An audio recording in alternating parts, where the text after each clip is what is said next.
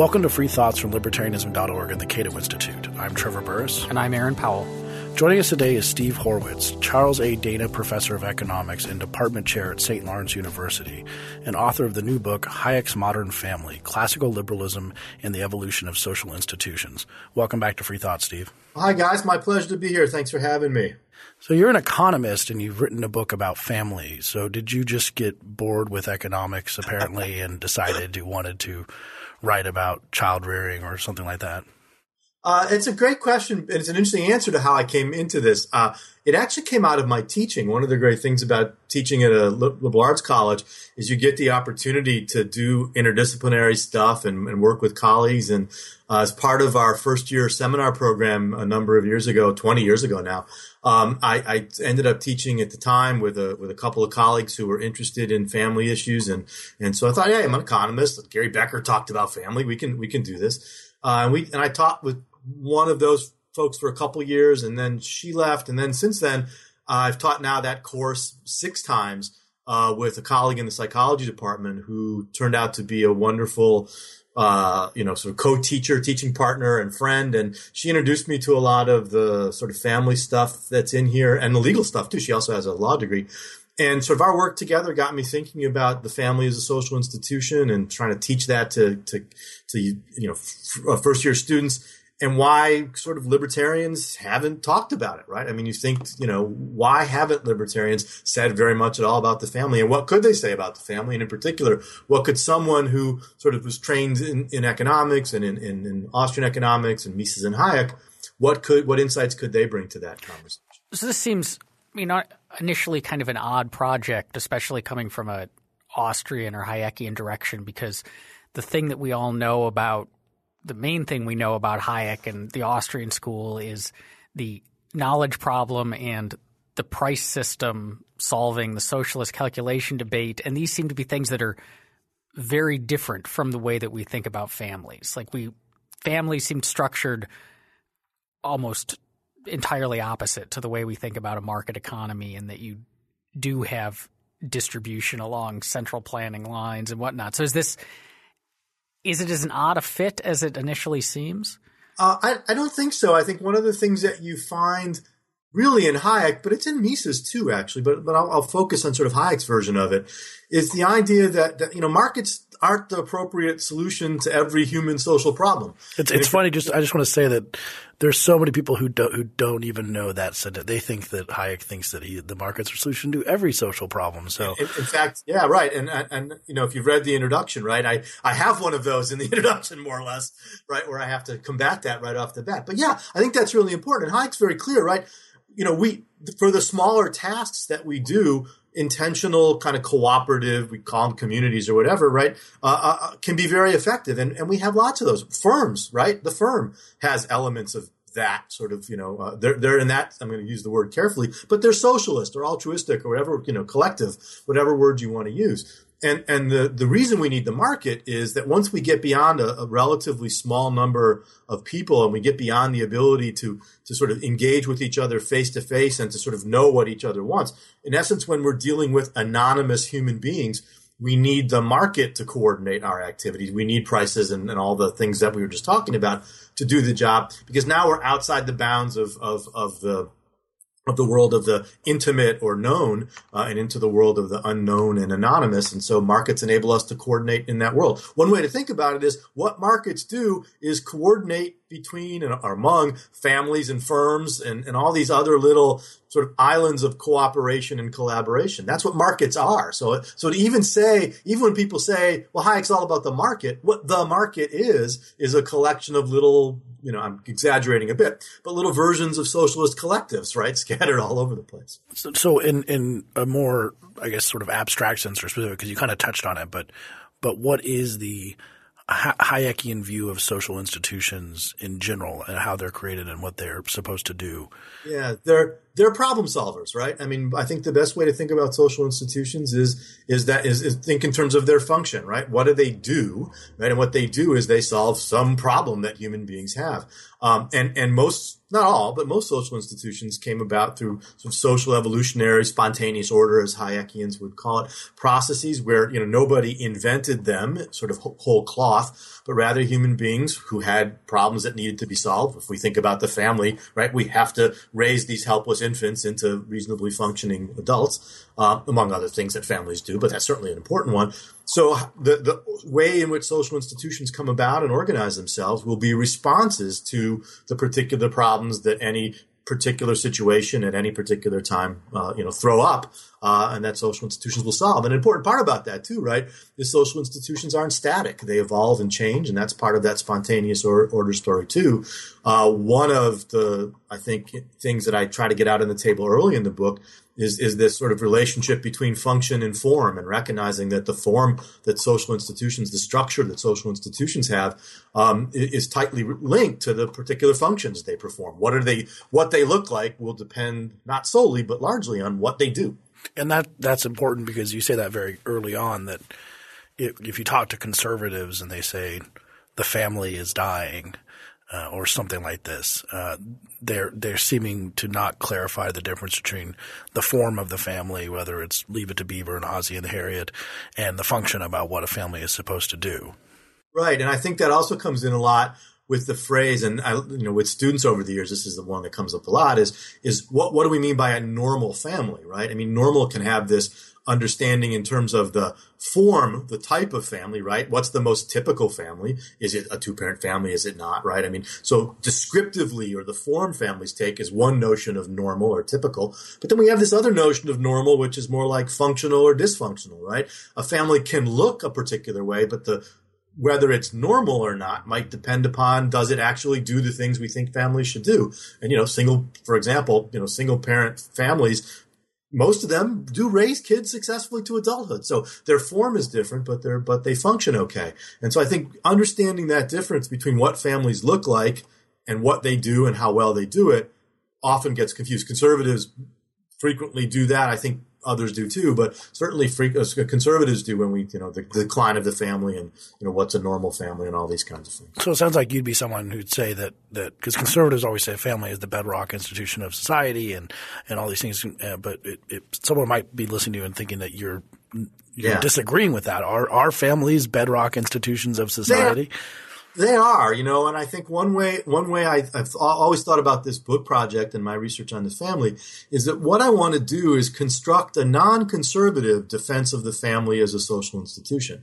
So if we tie this to the form and function thing, right? I mean, what I would argue is that the functions that families perform are irreplaceable. You need the family as a social institution, but that doesn't mean the family needs to be the identical form of the family throughout history. It hasn't been. And just because, we see one form at one time doesn't mean it's universal. So I think for me, it's recognizing that multiple family forms are capable of performing the functions that we expect families to perform. I guess how strict is the definition of family here? So is anything that fulfills the functions that we've outlined for a family a family? Yeah. It's tricky, right? Because obviously if you start defining family in terms of blood relationships, right, you've got a couple problems right away. Because number one, the obvious one is we have adoption and things like that. But more importantly, right, the very foundational relationship that creates families is not a blood relationship. You don't marry people you're blood related to, right? So the family from what forms families in most cases, if we think marriage, right, is not a blood. But then once you say it's not about blood relations, right, where do you draw, what stops something, how do we know what a family is or is not? Where's that line? And I'm not sure there is a kind of bright line that we can say this is and this isn't. Maybe like pornography, we know it when we see it. But we certainly know that families are institutions in which people care for each other, in which children are raised, in which people engage in the sort of household production activities, in which people engage in sexual activities, right? These are all part of what we think of as being a family. And certainly legal definitions, we can people who aren't legally married but who raise children together, I think we have no problem calling them families in a sort of sociological or social scientific sense. So maybe I'm dancing around your question, but I think the best way to understand what families are is generally by what is this group of people doing, right? And is what they're doing looking like the things we expect families to do? Because we know even marriage, right? I mean, we talk about single parent families all the time, and there we're thinking about kids. What about a couple who never had kids, but who has their elderly parents living in with them? Is that what yeah, that's a family, right? So, I mean, how do we categorize all these things is an interesting question. So let's get into the history of the family, because as we sort of scoped out here, a lot of people who think that the family is, I mean, like I said, the bedrock institution of society, they often think that they're talking about the same thing. And sometimes it seems like, especially conservatives, seem like they're talking about a nuclear family or a Leave It to Beaver type family that was, around in ancient Jerusalem and was also around in the 50s and should be around today because it's crucial. What's wrong with that view? You give the history of the family in sort of a few chapters, and you start with the family under poverty. Yeah. So I think the problem with it is that it's not true, right? I mean, the family has evolved and changed in a whole bunch of different ways. And certainly for most of human history, the primary challenge facing human beings and therefore facing families was grinding poverty, right? Who producing food and surviving and ensuring that your children survived was the overwhelming task for human beings. And that was done within the family. The family as a social institution was the primary way we did that. One way to think about that is that the family historically for most of human history has been the unit of production, right? And the farming agriculture is the most obvious example. We think about married couples running a farm, and again, perhaps having a lot of kids and other relatives pitching in to help do this. And this mattered for marriage, right? Who did you marry? Who you married for most of human history was someone, you could work effectively with. The notion of marrying for love is a relatively recent phenomenon. We can come back to that in a little bit. But for most of human history, right, it was, in economist terms, you wanted complementary human capital combinations, right? But that were about production. It wasn't, look how beautiful it is look at those shoulders. She can plow, right? That's, when we think about what that's poetry right there. Yeah, I'm telling you. Yeah. 8th century romantic poetry. Well, right. And which note, by the way, right? All the romance that we think of back even, say 500-600 years ago, romance normally wasn't husband to wife. It was mistress, right? Or Abelard and Heloise or Romeo and Juliet. Yeah. Right. You're who you married, again, unless you were the very rich, right? Who you married was very much a narrow sort of economic and very calculated in some sense, decision. And both, wives and kids were in some sense the analogous to employees. And the household was a firm, and you were producing enough to survive. And the result of that, again, was marriage for love was a luxury people couldn't afford. The sort of limitations on women's rights that we think about all the time. Family size was big, right? You wanted to have a lot of kids to help work the farm, and kids were an economic asset, including when you got old. And it was certainly much cheaper and more fun to make your own labor than it is to hire it. So large families were part of this too. And childhood wasn't what we think of today either, right? I mean, kids were viewed as we're off to work early on, and education was fairly rare. Again, you had to have the wealth to do it. So in that sort of chapter on the family in poverty, and I really emphasize, and again, this is all pretty common knowledge among historians, right? There's nothing new here. But what begins to happen over time is that we see the transition take place with the advent of capitalism and markets and industrialization in the late 18th and 19th century. So there, right? I mean, the two key developments there are people are able to work outside the home in a major, consistent way for really the first time in human history, right? I mean, always some of that, but now more people are able to work in factories or make their living trading. This is sort of a Deirdre McCloskey type story here too, right? And so once work goes out of the household and people can earn a living outside the household, the sort of space that economics filled up in the household is now available to other kinds of things. At the same time, that same industrial revolution and capitalist revolution was making people wealthier. And though early on we know, mom, dad, and the kids all had to work in the factories, didn't take long for the kids to come home and mom to come home and dad to be able to support them all, on his own income. And it's at that point that we begin to see the transition to what we think of as the modern family, where now people can afford to marry for love. You don't have to worry so much about, how strong her shoulders are. And this, of course, creates a much more equal relationship between men and women. It's not coincidental. We see late 19th century, the first women's rights movement and the end of coverture, the end of, the limits on what married women could do with their property. All of these things begin to liberate women in these ways. And we begin to see marriage itself become more equal. Domestic violence for the first time takes on a negative tinge in a way it hadn't before. At the same time, family size begins to shrink. You don't need so many kids. Parents start to regulate their fertility a little bit, more carefully. And then the kids get invested in more. And we begin to see by the end of the 19th century, the sentimentalization of childhood and what's sometimes called the sheltered childhood, a kind of precursor of some of the trends we're seeing today in the extreme. And by the time we get into the 20th century, among the middle class anyway, we have what more or less looks like the modern family. We don't quite have that 50s family yet. We still have, people still took boarders in and elderly parents, and family size hadn't come down all the way. And women, women's roles were shifting too. So, but by the 20th century, it looks more or less like what we have now. That was pretty good. You just gave pretty much an overview of most of the book, and that was good. Good job. Yeah, you can tell I've done this before. So there's a rather strikingly common fable that we hear.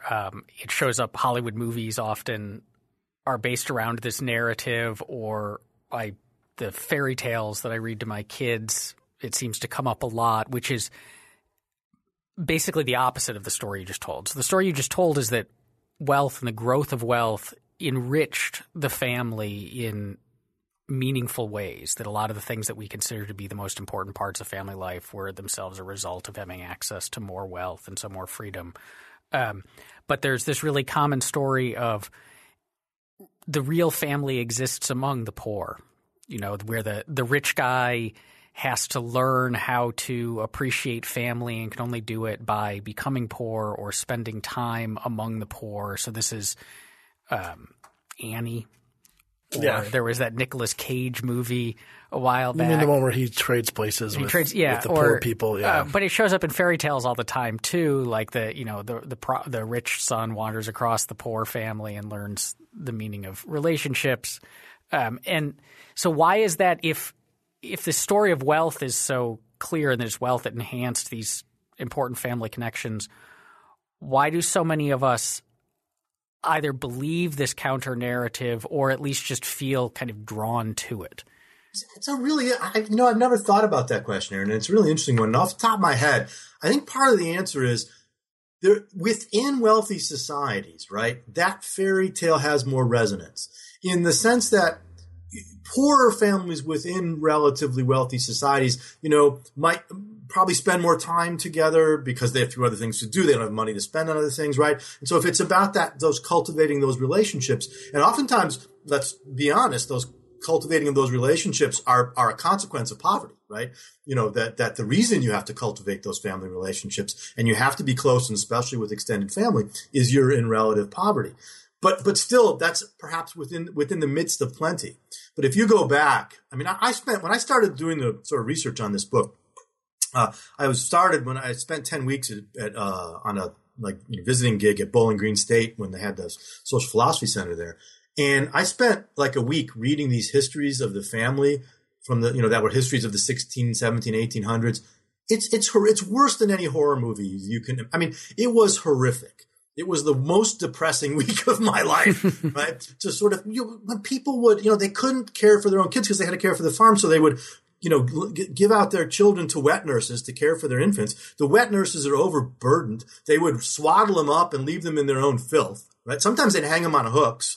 Okay, just because they had literally nowhere else to put them. Or the other story that was quite common is they'd leave them to stay warm by the fire. You can imagine what happens next, right? Couple of good sparks, and you've got a big problem. We can't even imagine this world, at least in the West today, right? So when we hear that kind of fairy tale story of, the nobility of the poor family, right? again, it's kind of possible the same way we can imagine, we sort of romanticize farm families within the larger society today, right? I have a line in an old column of mine about how we're rich enough to play at being poor. Right. And it's the same kind like of churning thing, right? butter for fun. Yeah. Yes. Right. Yes. I mean, it's slow food, right? Yeah. Right. All these sort of things. Right. But the reality of that poverty when you're not in the midst of plenty is a whole different thing. And I just would want to say, people should read, Edward Shorter's book or a couple of other references in my book and just spend a couple of hours with those families and see whether you think there's much to romanticize. Well, I think Aaron's question is interesting because it also goes back to some of the things you were talking about a few minutes ago about the Hayekian point about the great society, which is anonymous and wealthy, or tends to wealth because the trading possibilities are higher. And then the little institutions within the society that are communities and tribes and families and other things that are how we evolved in those systems. And this is a point that Hayek makes, that you cannot take the morality and interaction of the tribe and extrapolate it to the entire society. Right. And it's interesting because that's a lot of – you could say that the right wants the state to be our mommy and daddy and the left wants it to be a village.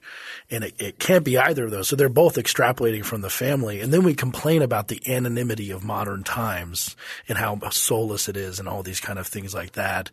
Whereas like the person-to-person interaction is what we can get from this capitalist system that made the family a richer and better place. Right. And one way to think about this is that the very outsourcing, to use that word, the outsourcing of the economic functions of the family to the marketplace that capitalism and industrialization brought opened up the scope for the family to be this site of emotional and psychological and on a sort of affection and all these other kinds of things that we think is so important about the family today, right? I mean, that's the interesting part. We created loving families. The story on the left sometimes is, well, capitalism turned the family into this sort of calculating, rational, no, it's just the opposite, right? The family, to use McCloskey's sort of virtues language, right?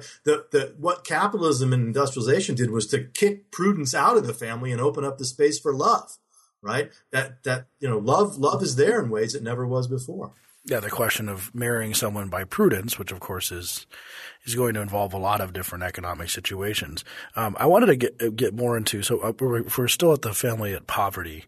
There's another element of the family at poverty which is related to this sort of great society concept is the political aspect of the family, which is somewhat at a rich level, a kind of Game of Thrones kind of marriage system. But it's also the sense of expanding your trading possibilities beyond in a world where you only have status and you don't have contract. Even in that poverty world, being able to trade with more people is a good thing, and marrying in that way is a good thing too. Right. And I think that you can look at the political thing and, right, as you say, in two levels. Even for poor families, one of the great things about marriage is that in creating families is that it brings this whole other group of people into your world with a shared interest in grandchildren, right? So now you have this whole other network of family who is a resource that you can draw on. So marriage, even among the poor, marriage expands kind of the political community and the trading community, sure, but even the political community, sort of defense and things and things like that, in a way that is desirable. And among the rich, right? I mean, we have Shakespeare plays and all kinds of things that remind us of the politics of marriage among the wealthy and powerful. And it was a way to form alliances. He said, very, very much Game of Thrones. I don't know if guys noticed it, but one of my favorite footnotes in the book is the one about the sort of Monty Python and the Holy Grail one, right? Which is if you recall the wedding scene, right? In that movie is in fact a great example of the sort of upper class marriage, right? I don't recall it actually. Yeah, so it's the king of Swamp Castle is trying to marry off his somewhat doddering son. In order to Princess Luki, right? And the idea is that the reason he wants to marry her is because her father, his son's father-in-law to be, has these great tracts of land, right? They're going to marry, and it's clearly all about the economics. And at one point, the king character refers to instead of the marriage, he refers to the merger of our children, right? So, and then even later on, when Sir Lancelot, I think it is, comes in and carves up all the wedding guests, and there's blood and dead people everywhere, right? The father insists, no, we can't stop the wedding, right? The wedding has to go on, right? What's a little blood? And again, the idea that this was so important politically, and that sort of the emotional aspect of it, and the fact that the son didn't even want to marry this person, right, didn't matter. And so the sort of politics, and again, as you say, in a world where status or power is much more important than contract, marriage has a political element, and family have a huge political element to it too. But I should have mentioned earlier, one of the ways we know about the economic function of families and marriage back then, of course, is last names, right? We have all these last names that describe the work people did: Baker, Brewer, right? Fletcher, Miller, right? Yeah. Miller, right? Cooper was a barrel maker, right? All these kind of things, all the Smiths, right? So that's how we know that family and occupation was once. That's a farmer, right? So, all these kind of things. So I'm trying to put myself in the shoes of a feminist, Marxist professor, which I've known many of them, and so has Aaron. Actually, and Aaron once had a professor who said that serfdom was better than capitalism. Was that what she said? Yes, because the lines of responsibility were clear, and people knew who you were supposed to be taking care of, and they had obligations to take care of people based on status. So when you died at 35, at least you knew who was responsible. Yes. But we get to the 19th century, and I could see a feminist maybe, this is interesting. I've never really heard about this. It maybe, capitalism, or at least a very bare bones type of it. Again, the 18th century capitalism, emergence of some amount of markets and trading helped women get out of just, picking things in the field and then never leaving and just being sort of subjugated to their husband constantly. But it seems that in the 19th century, you could argue that the industrialization of the world pulled men out of the home and put them into a place where they were in positions of power, because the marketplace was assumed to be a place of status and power, and left women in the home and not given the opportunity to be in the marketplace, which exacerbated or maybe returned the subjugation of women at a new level, starting in the sort of Victorian era and early 19th century. Yeah, and there's truth to that, right? I mean, one thing I'll note is that the story that I'm telling, and certainly that I've told so far, is not inconsistent with a Marxian story, right? I mean, if you read Marxist stuff on the family, it's a similar kind of story. I think we diverge more in the 20th century. But this is an interesting question, right? Because, it's true that now men had power in the marketplace more often, perhaps, than they did before. And did that so before capitalism, men had power in the home, right? I mean, it was still, right, even in the world of poverty and sort of imagine agricultural family, the husband still has all the power. Now what's happened is he's earning that income outside the home and bringing it back to the home. And coming in, coming in with that power. But at the same time, the shift towards marriage for love created a weird kind of pressure, right? To the degree that now men and women were married because they loved each other, it became harder to justify tyranny within the home. Again, it happened. I'm not denying that it happened, but it was on rockier ground, right? And there was a sense in which there was the fact that they loved each other opened up a door to a claim of equality that did not exist before, right? Go ahead. And there's also and these are sort of, I think, mutually feedbacking effects, but you talk about the separate spheres. But the other thing you kind of get out of this is, because love is a product of wealth in this interpretation, but there are other things that come from wealth, like say separate bedrooms for children and parents. And so then you start getting almost a private sphere also coming out of the 19th century, which again, some feminists would say would be a bad thing, but maybe could actually be looked at as a good thing. And it again, all of those things that made marriage into this, more sacred, more emotion-based institution, at least created pressure toward equality. And the separate spheres point's important, because the way this sort of played out was women basically began to say, okay, you guys have the public space of the market, we'll take the private space of the home. And all that Victorian domesticity that we think of, right, in often in nostalgic ways, was women laying a claim to the private sphere as their sphere. And this also extended into sort of civil society to some extent with charitable work among wealthier women and so on. But the argument, I mean, and there grew up this whole sort of rhetorical, ideological justification that argued, well, it's not unequal. Men and women just have different things they're good at and their own, they're separate but equal, to use a phrase that mattered in other dimensions. But essentially that was the argument, right? Different but equal might be a better way to put it, right? And it was an argument about men and, sort of same, sometimes we see it in different forms today, but the distinct feminine and masculine qualities, and that women were responsible for the home and men for the public space. And that was in some sense, a fair deal, right? But don't we have historical evidence of that sort of divide going way, way back? I mean, that's how the ancient Greeks operated along those lines, with the women were basically in charge of managing the home, although the husbands did the shopping. But I mean, it seems to predate.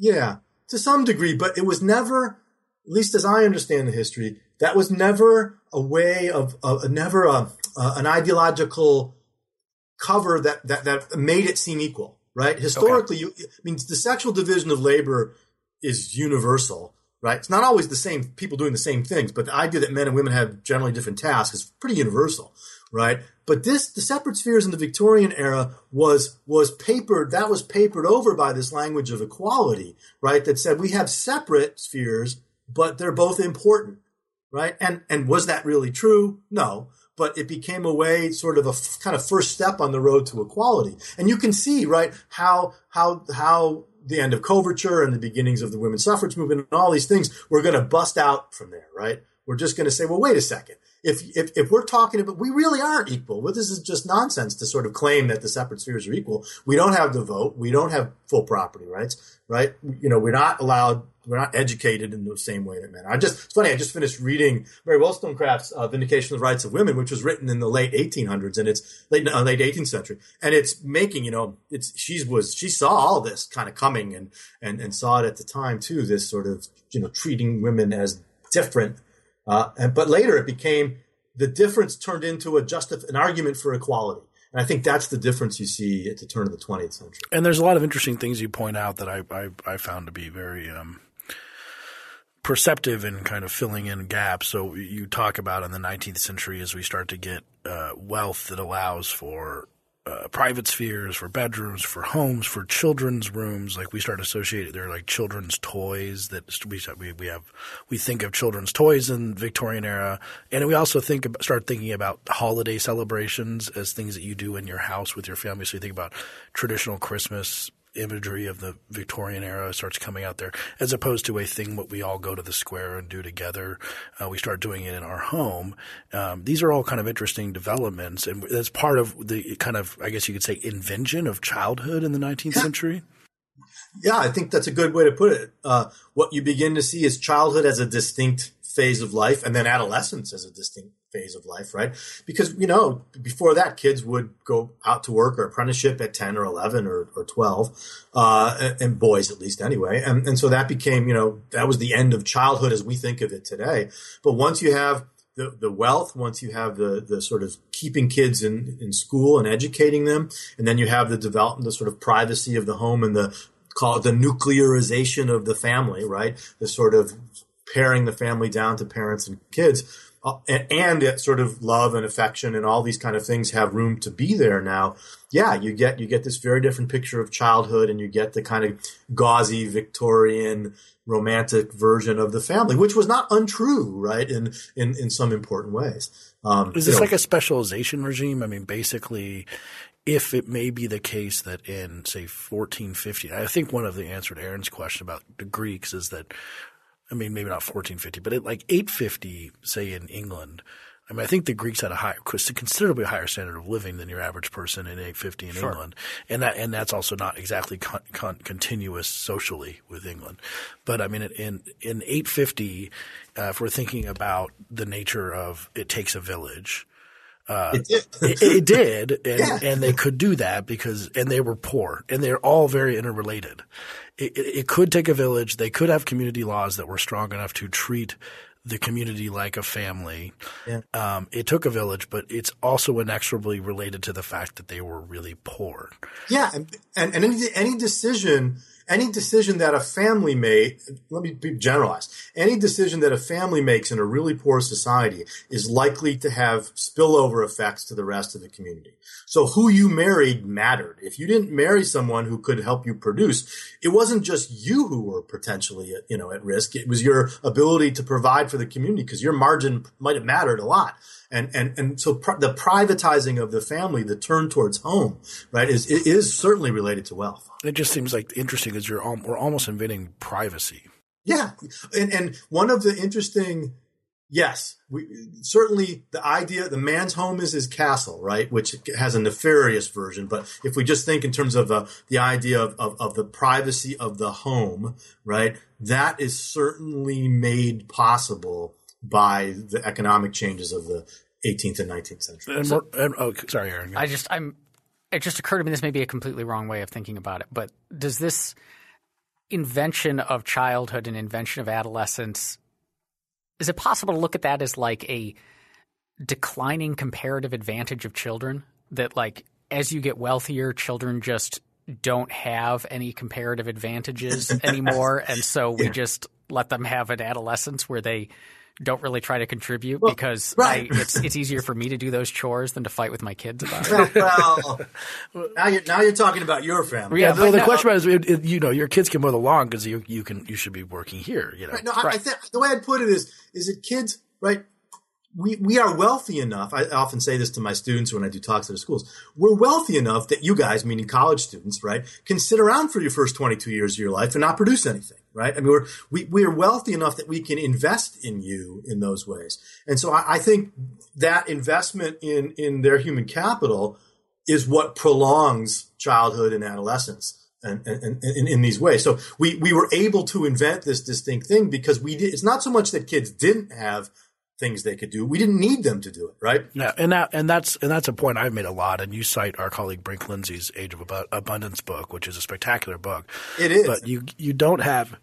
I mean, adolescence and how much adolescence consumerism, for example, defines modern culture. You don't have rock and roll without adolescence. I mean, we first invented childhood, and let's say that's until 10, and then we invented teenagerhood. Let's just, say 11 or 13 to 18, and then we gave them disposable income and maybe a garage for a garage band and a relatively cheap guitar, and now they can produce culturally relevant artifacts. And then we can all sit around and be nostalgic about how everything was awesome when we were 18, and they don't make as good of music anymore. Right. And now we've just like pushed it forward to our 30s. I mean, I think Aaron always wants to ban millennials. I mean, it's his favorite hashtag. I do, yes. And I think it's the same story too. And the psychologists talk about now late adolescence or post-adolescence to describe that period of life. So here's the really tricky part today, I think, right? We've extended the thing people say about millennials is they don't reach the traditional markers of adulthood, right, until they're whatever. And we've extended childhood, right. We've extended childhood and adolescence socially, but biologically, the age of first menses has never been less, right? Girls are starting their periods at 11 and 12, right? So now, right, we have this long period of time where girls are are biologically capable of reproducing, but sort of are emotionally and developmentally and financially not necessarily prepared to be mothers. And if you think about, I don't know if Aaron, I can't remember if you have little girls or not, but I have both. He has two and a little boy. Two girls and a boy. Heads up, right? So This is the thing, right? And so if you think back a couple hundred years, we threw kids into adulthood before they were biologically adults. And now we've done the reverse, right? They're biologically adults long before we throw them into adulthood. At least, again, all Western developed kind of world. As a way of getting connecting this to other relevant topics, because I said this gets very, very big and it has many fingers and many elements of social thought. But after we get to privacy and we get modern family and we start really ending the subjugation of women or start really on the path of that with women's right to vote and increasing their ability to earn outside of the home and increase their human capital, This leads to even things you argue like the normalization and then legalization of same-sex marriage to some extent. Yeah, and I think what we've seen happen is that to the degree that marriage becomes, I'll put it this way, to the degree that among heterosexuals began to separate marriage, sex, and child and pregnancy, right? Raising children, that those all became separate things. At one time, right, those were all thought to happen together. Now you can be married and have sex but not have kids. You can have sex and not be married, right? I mean, there's all the combinations there. And once we busted that up, and once marriage became clearly about love for almost all of the sort of population of the wealthier countries, it's inevitable that the same-sex marriage thing would come before us, right? One reason is that the development of sort of gay and lesbian identity in and of itself was a product of these same sort of social forces. Capitalism created the wealth and the work opportunities in the cities for gay men and lesbian women to survive outside the typical heterosexual family. And so we saw the rise of, New York and San Francisco and so on as sort of homes to gay population. You could be anonymous. You didn't need to have family. And over time, right, that turned into the ability to live one's life and to identify as gay or lesbian in the way that we think about race and ethnicity and so on. And so once you kind of have that, and once you have marriage is about love and it's not about kids, you can see why same-sex couples were saying, well, wait a second. Why are we any different? We're just like you. We love each other. Our relationship is about affection. It's about romance. It's about sex. It doesn't have to be about kids. Look at all these childless heterosexual couples, right? So why are we any different? And Stephanie Kuntz, the historian of the family who I draw on quite a bit in some of this stuff, her line is, I think, the best one, which is the real revolution was not same-sex marriage. The real revolution was marriage for love. And once you had marriage for love, the toothpaste was out of the tube and it wasn't going back.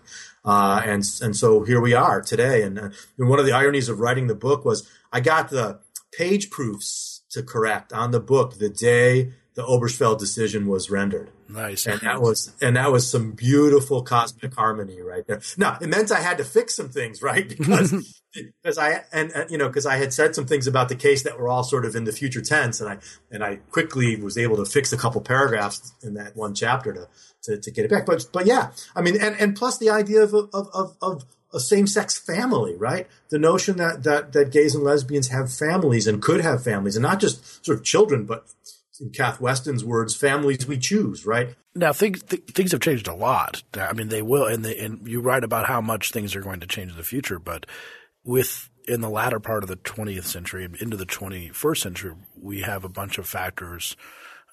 Divorce is an issue which is related to the economic possibilities of women, what you call market-oriented human capital versus household-oriented human capital.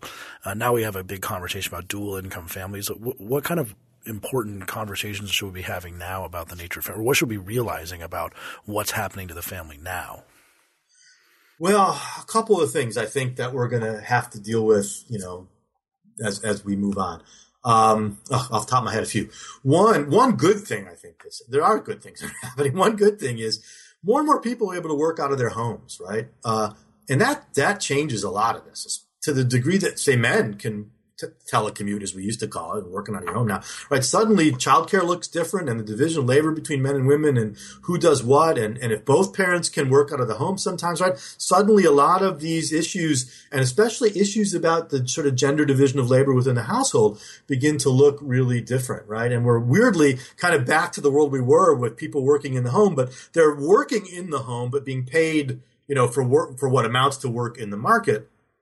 And so it's not as if it's not that the home is the firm, it's just the physical site where you're working for someone else, right? And so it's a weird mixture of the past. And I think that's, as the more of that we see, that's going to change how millennials and others, think about marriage and family and who has what responsibility. And I think if the more it happens, I think that will continue to narrow the gender wage gap, because it takes it enables, it makes more easy an equal division of labor within the household, and it gives both genders more flexibility in ways that I think are valuable. So that's one thing. I think the other thing that we're going to have to deal with is what does extended life expectancy mean for marriage?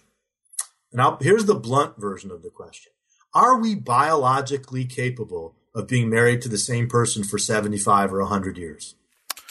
That seems – I mean, my parents are pushing 50, but add another 25 years, that's going to be right. crazy. That's a long time. That's a long time. No matter how much you love someone, that's a long time. And I mean the biological part. I mean, our pair bonding has a biological basis, right? And I don't know if it can sustain that. So, I don't like making prediction, but here's a prediction that I think we will see happen is I think we'll see more people as life expectancies extend, engaging in kind of serial marriages, right? You can imagine someone saying, I want to be married to one person when I'm young, perhaps when we can travel and do stuff. Maybe but maybe that's not the person I want to have kids with. And then I have kids, and maybe when I'm older, I want to be with someone else. And one other thing to consider, too, is that marriage, I think, has now become, at least relatively, again, it's still important if you have kids, but relatively more important at the end of life, right? You want someone there to care for you at the end. Young people don't need it, right? That's why marriage rates are down. They just don't need it, right?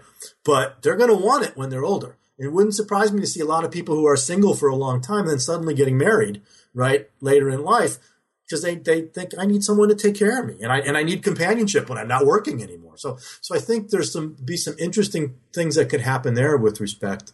Well, it seems that we're going to have. The economic status of women continues to increase, and it continues to increase relative to men in Western countries. For example, going to college and all these things, and they can also have kids outside of wedlock and all this stuff. It seems that increasingly. I mean, it's my grandma, she literally used to say, why buy the cow if you can get the milk for free to my, female cousins.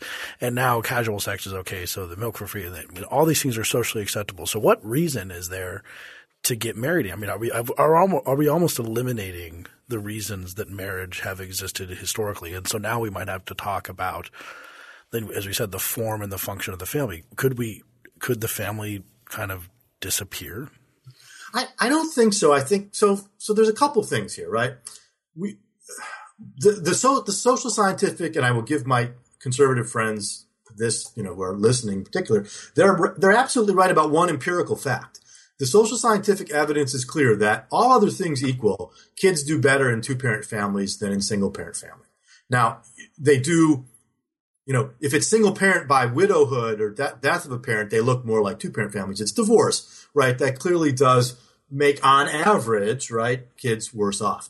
And so we can talk about that and questions about that, but it's true. And I think it is better for kids, again, all other things equal, to be raised in a sort of loving two-parent, and I would note no matter what the genders are, two-parent family. Two works better than one. So in that sense, if you're thinking about having kids, having marriage or some kind of marriage-like institution makes a lot of sense. And I think we do run into trouble the ways in which the welfare system subsidizes single parenthood and or penalizes marriage depending on your income level, and especially the way it does so among poor folks. The tax and welfare system is set up to penalize marriage among poor people, and that's a real problem. So in that sense, the disappearance of marriage, which I'm not so sure it's really disappearing, I think it's just changing, but to the degree it's being driven by policy. And I don't talk a lot about this in the book because other people have done the work on this fairly well. I mean, I mention it, but I do think we could make some policy changes that would help this a lot. So in that sense, I don't think it's going away. And weirdly, the other way in which marriage is not, and family isn't going away, is obviously same-sex couples. And the other thing I was going to mention earlier is, what are we going to do with polyamory, right? And what is the demand for more than two going to come at us? And I think it will, and that raises some other interesting questions too. So it seems like people want to live with other people, right? What's true is economically it's not as necessary, particularly for women. If you think about marriage as being kind of specialization and exchange the way it has been for much of human history, that's gone. The narrow benefits to marriage in wealthier economies for men and women are gone. Why marry? Now it becomes companionship, right? You're not marrying for the big broad shoulders, but you're marrying because you both like to ski, or you like to see this, see the same movies or read the same books, right? That's kind of the foundation of a lot of marriage, or eat the same food, right? That's sort of where it is, right? And I think that's probably a good thing, but it does mean that people are pickier and we see people marrying later. And I think technology is going to let us have kids later too, if we want. Another concern is are we, reproducing ourselves, right? We've seen this happen in Western Europe and in Asia. So many one-child families or people who don't have kids, and the demographics of that, and who is having kids and who isn't, and what that means is a whole interesting set of questions too. So one of the concerns that you hear that I'm curious how these trends play into, and what we do about it if it seems to be like we don't want to limit the growth of wealth, right? But and we don't want to stop markets from functioning, and we don't want to stop a lot of these positive trend lines, but there are scenarios, some of which you just outlined, where things could turn bad because of it. And one that seems to be relatively common today is the rising status of women, added to the fact that women tend not to want to marry down. Oh yeah. That men will marry down in social class or whatever else, whereas women won't. And so as more and more women gain wealth and more women go to college, and we're now at majority women for 60% actually. Colleges, yeah. In most colleges. You end up with large portions of men who can't find a mate because they're lower status than the women, and then large portions of women who can't find a mate because so many of the available men are lower status. And that, there's all sorts of problems associated with unattached men. Yep. Violence and poverty and bad stuff. And so how do we address these kinds of problems without, killing the golden goose, without saying, well, let's limit the wealth, or in other ways bring in government in pernicious functions? Yeah, and it's not even clear what government could do about this. I mean, short of limiting the wealth, which would not even sure it would work anyway. But I'm trying to imagine what it would be, sort of, forced, get all those men into a program where we teach them, manners and the pickup artist stuff, yeah. or desensitize them to video games or something like that, right? Yeah. I mean, yeah, now we're into saying Clockwork Orange or something, right? So, but yeah, I'm not sure what we do about that, to be honest with you. I think, part of me wants to say, women who, why isn't it the case that women who gain in wealth won't be as willing as men who have wealth to quote unquote marry down, right? What's driving women to see this differently? Is it, it could be sort of evolutionary concern about, I need to make sure that the person I marry is a provider for my children.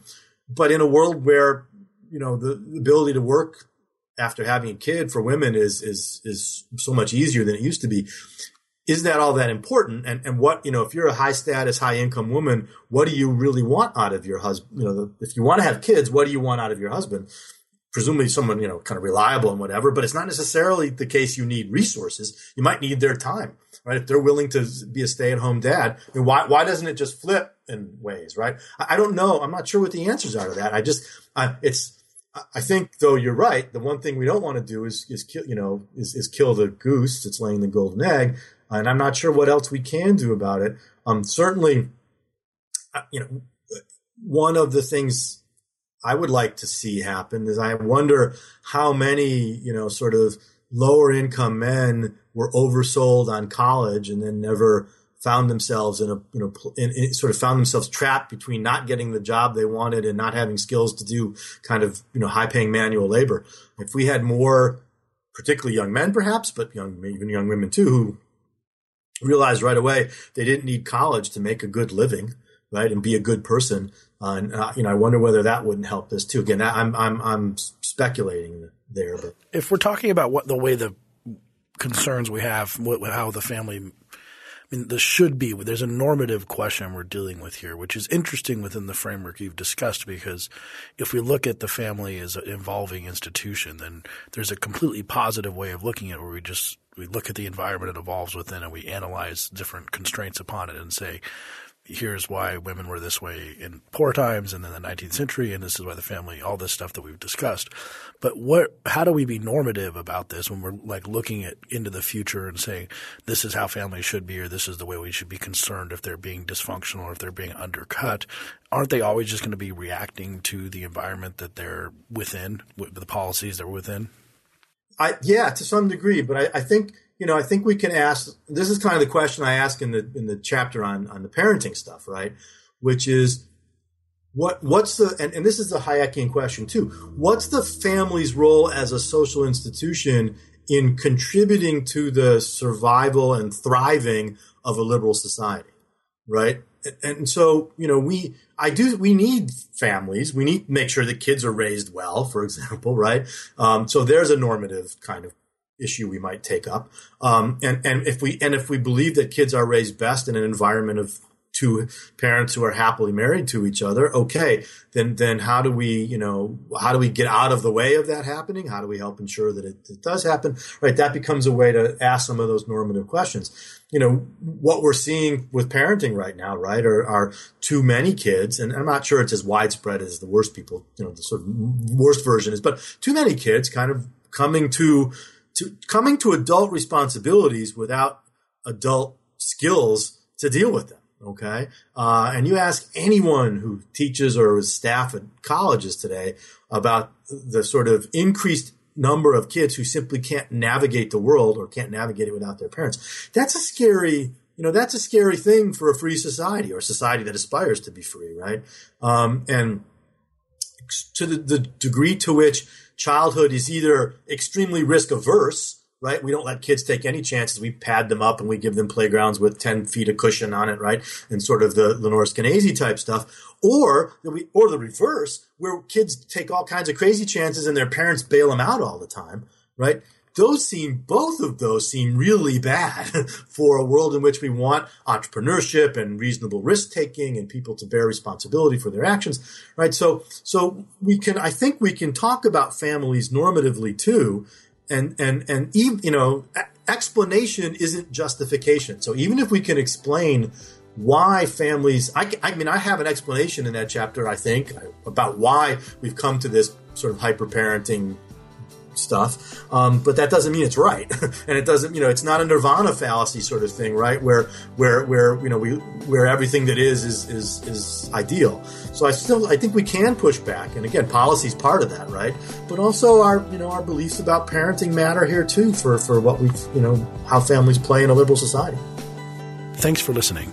If you enjoy Free Thoughts, please take a moment to rate us on iTunes. Free Thoughts is produced by Mark McDaniel and Evan Banks. To learn more about libertarianism, visit us on the web at www.libertarianism.org.